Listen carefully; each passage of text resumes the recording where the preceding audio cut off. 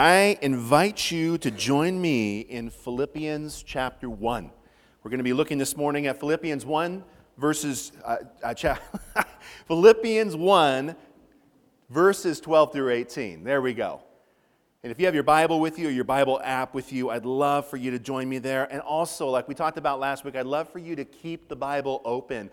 Paul's writing is so beautiful. There is so much woven into everything he says. It's just a help to have it in front of you as we make our way through this beautiful book.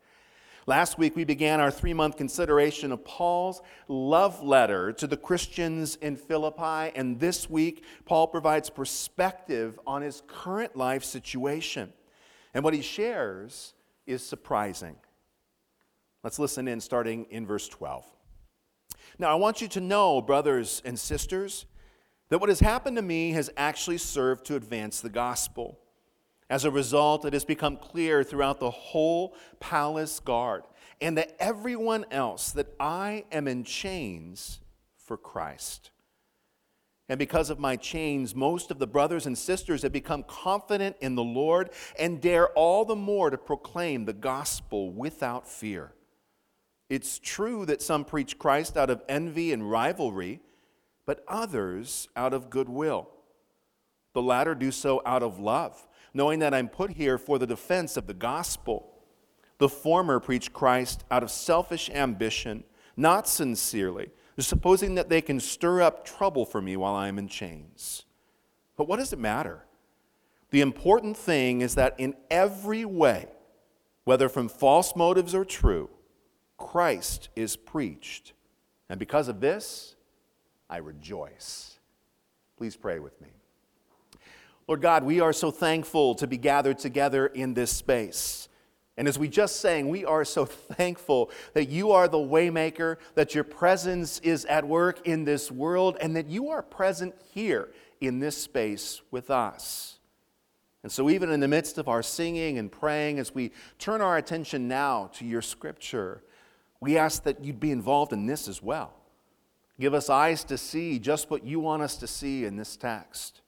Give us hearts that are soft and ready to receive what you choose to reveal. And give us conviction that's strong so we can apply what we see and what we understand to the way we live every day. I pray all of these things now in Jesus' name. Amen. Well, our verses today begin with a personal update in verses 12 to 14. And it's clear that the church in Philippi have sent one of their own, a man named Epaphroditus, to Paul with financial assistance. It seems their hope was that when he returned a letter back to them, he would provide news of what he's up to, a personal update of how he's feeling. And yet Paul provides very little personal detail. He's much more concerned with the gospel's progress. And when Paul says gospel's progress, he talks a lot about that in this passage. He's talking about the message of Christ, the fullness of it, the kingdom of God, the way we are to live, the way we have forgiveness of sins, the body that we are called to be a part of it. All of that is encompassed in this term gospel. So gospel's progress is how far has that message reached into the world? How many have had the chance to respond to it? He says in his response to them, what has happened to me has actually served to advance the gospel. And what has happened to Paul is that he's been imprisoned. He is in chains. He is powerless, and yet for some reason, extremely confident. Why? Well, it's all served to advance the gospel, says Paul. His chains. The fact that he's right now in prison, he says, has all served to advance the gospel. How can that be? Well, the definition of advance is headway in spite of opposition. And by this definition, there are two ways that Paul's circumstances have advanced the gospel. First of all, everyone, including the whole palace guard, knows that Paul is there in prison because of Christ. Paul could be sitting in a cell, moping over his circumstances, feeling as if all of this is defeated, including the progress of the gospel of Christ, and yet instead, he recognizes that everyone knows why he's there, and there's victory in that. Paul turns what could be prison dejection into prison ministry and is using his circumstances to help the gospel message go forth. That's the first way that this has served to advance the gospel. Secondly, other Christians have been encouraged and emboldened by Paul's example. He is seeing that it makes a difference. Far from shying away from doing things because this might happen to them, this has emboldened them to share the gospel all the more, to get the message out to people who need to hear it. There are mixed motives at work, though. Paul highlights this in verses 15 to 18. These believers who have been emboldened to share the gospel don't always have the best motives. Some, Paul says, are driven by selfish ambition, stirring up trouble, hoping to cause Paul harm. Others, Paul says, are driven by love and goodwill. They know Paul is wrongly imprisoned, and seeing this happen in a wholesome way invites them and encourages them to be all the more bold in the way that they witness for the gospel. We see these same kind of mixed motives in our world today, don't we? When it comes to the church, there are people who are involved in ministry, involved in all that the church does in this world in order to become rich, in order to become famous, in order to become powerful. We see those people all around us, and at times we in the church feel embarrassed that they are a part of the same church that we are. Do they know the same God that we know? Because we watch these behaviors that seem so far off track. And yet there are others ministering in corners, undiscovered, with no false motives and no need for the money and for the fame and for the power, and they are the inspiration for us. We see all of these same types of ministries happening in the world around us. But in the midst of our encouragement over these and discouragement over these, we can join Paul with his amazing perspective. Amazingly, Paul asks, what do their motives matter? Either way, he says, people encounter Jesus. And Paul doesn't just tolerate their ill motives, he rejoices in what they are busy doing. Paul becomes an incredibly selfless example of what it looks like to put Christ first. In fact, Paul is actually following his own advice. There's a really interesting scene that takes place in the book of 1 Corinthians where the believers in Corinth had become so fixated on their own rights that they were suing one another constantly in the courts, and it was beginning to make them look terrible to the city around them, and it was beginning to make the church and Christ himself look terrible. And Paul finally in 1 Corinthians 6:7 says to those believers, why not rather be wronged? Why not rather be cheated? Why not set down your rights, he says, so that we do not make the name of Christ look this way in the world? Here, Paul follows his own advice in such a powerful way. He believes so strongly in the power of Jesus' message moving into the world that he actually views himself and his rights as expendable. In essence, in these verses, Paul teaches us to be stewards of our chains. Our struggles, our hardships, our suffering, these are our chains. And our chains might just serve to advance the gospel. Now we have to be really careful here. I think at times this is where the church missteps. Because we can see that something powerful happens when people struggle and when they suffer, that God can do tremendous things through it. But we have to be really careful in the way that we handle that and the way we handle the people around us who are suffering, so that we don't become trite, so we don't become simplistic, so we don't just say, oh, God's going to do something great with it, rather than sitting with and dwelling with those who suffer and seeing that the pain is very real and the darkness is incredibly black and dark. We need to make sure not to become simplistic in this, but at the same time, not belittling suffering. We can see that powerful things take place in the midst of the lives of those who draw close to Christ. Our chains remind us that there are two kinds of ministry that all of us are called to. The first is the kind that we choose.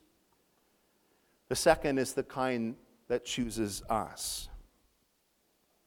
Whenever I come to this passage, it makes me think of the faithfulness of a man named Gerald Sitzer. Gerald Sitzer was a professor at Whitworth College. He was a devout follower of Christ. He was early in his career. Everything was moving along just right, enjoying a wonderful marriage to his wife, and they had 4 young children. They were near to Christ. They walked after Christ. He taught at a Christian institution. All of this was going wonderfully when one weekend, he and his family decided to take a field trip together. They all piled into their minivan. He, his wife, all 4 kids, and his mother, who was in town visiting as well. Their destination was a local Native American reservation. The children were studying this in school, and they wanted their children to be there, to soak up what that beautiful culture was like, to experience it for themselves. And so they spent all day together as a family, observing and being a part of these beautiful ceremonies and celebrations. When everyone was worn out at the end of the day, all of them piled back into the minivan, and they made their way home. And yet on their way home, they were hit head on by another vehicle moving at 65 miles an hour. It was a drunken driver who had crossed across the center line, and there was nothing to be done to avoid the accident. Later, Gerald Sitzer would tell the story of coming to and crawling out of the van, what was left of the van, and tragically having to witness the death of his wife, of his 4-year-old daughter, and of his mother on the side of the road while they awaited medical attention. The grief that he was plummeted into seemed never ending. All he saw and experienced was blackness. How could God let this happen to he and his family? What would he ever do next? How would he navigate another day? And yet, even in the midst of his own personal grief and struggle, realizing he still had 3 young children that he needed to parent all on his own. In his desperation to figure out how to handle this, all of this grief that was just suffocating for him, he turned to the simple discipline of journaling, of writing out every single day, sometimes multiple times a day, all of the emotions he was experiencing. Every twist and turn, every high and low, every angry accusation against God, every sorrowful cry. He wrote all of these things down in his journal. And the days turned into weeks, and the weeks turned into months. And he describes after the fact that finally something began to shift and change in him. He began to realize that rather than running from the darkness of his grief, he needed to actually push through it with the help of Christ to reach the light on the other side. And after months of this journaling and the beginnings of healing inside of him, he began to experience a bit of God's peace. Not understanding about why this had happened, but just the sense that God had not abandoned him, that God was with him, and that God would stay with him in the midst of this process. And as he began to share this shift inside of him with his closest friends, he also began to share excerpts of what he'd written in this journal, a journal that was only meant for him. It was his lifeline. It was the only way he would make it through this darkness. But as he shared these excerpts with his friends and his colleagues, they implored him, "You have to share this with the world. You have to tell your story. People need to know what you have experienced and the way that God has carried you through this." And after much deliberation, Gerald finally published his journal. He entitled this journal, "A Grace Disguised." And it is one of the most powerful books I've ever read in my life. When I think about chains, and when I think about suffering, and the way that God can use the suffering in our life to transform, encourage, save the people around us, think of Gerald and his selfless example, the faithful steward he was of his chains. And there's nothing trite or simplistic about what he shares. He just shares who he is and how he experiences God. And it's amazing how God can grab hold of that and use that to transform the world around him. Gerald lives with the same perspective as the Apostle Paul, and he inspires me. And so I think when we come to this Philippians text, and remember, this is a book of joy, we realize that joy can triumph in the midst of struggle, in the midst of heartache, in the midst of grief, because our God is a God of joy. And so as we look at this passage, the questions we should ask ourselves: can we draw inspiration from the Apostle Paul, who preaches this selfless joy from a prison cell? Can we draw inspiration from Gerald Sitzer, who emerges from an impossibly dark circumstance to preach hope and joy as a result? Can we learn from the inspiration of those around us, those in our lives who have done the same or who are in the midst of it now? Can we be inspired by these who, because of their chains, are seeing hope, seeing grace at work in their lives in the world? Can we speak even more boldly and more compassionately about God's truth because of these who are in our lives? And can we trust that God's working something beautiful out of our own chains, our own struggles, and our own trials? It's a step of faith.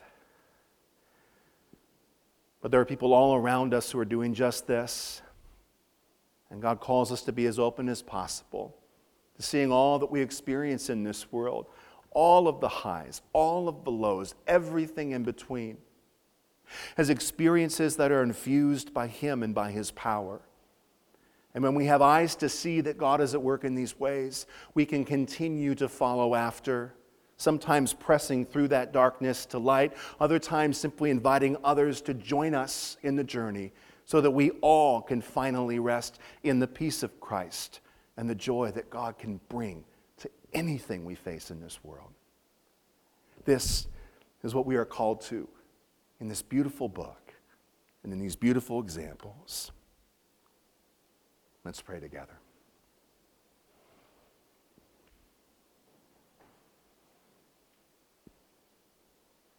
Lord God, to be overly simplistic, to be trite in the face of anyone's suffering, would be criminal in the face of the hope that your gospel brings.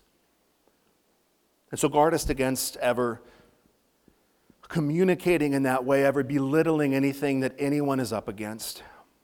I pray for all of these who sit in this building today and all that they are up against, whatever chains might be a part of their existence today, whatever may have happened in the past, whatever they fear as they peer into the future, that you would steady us, that you'd fill us with your eternal perspective, that you would guard us by your peace, that you would inspire us by one another, that you would enfold us with the community that surrounds us. We trust in you, and we desire to see the hope of your gospel not only forwarded in this world, but come to full bloom in each of our own lives. I pray all of these things now in the name of Christ. Amen.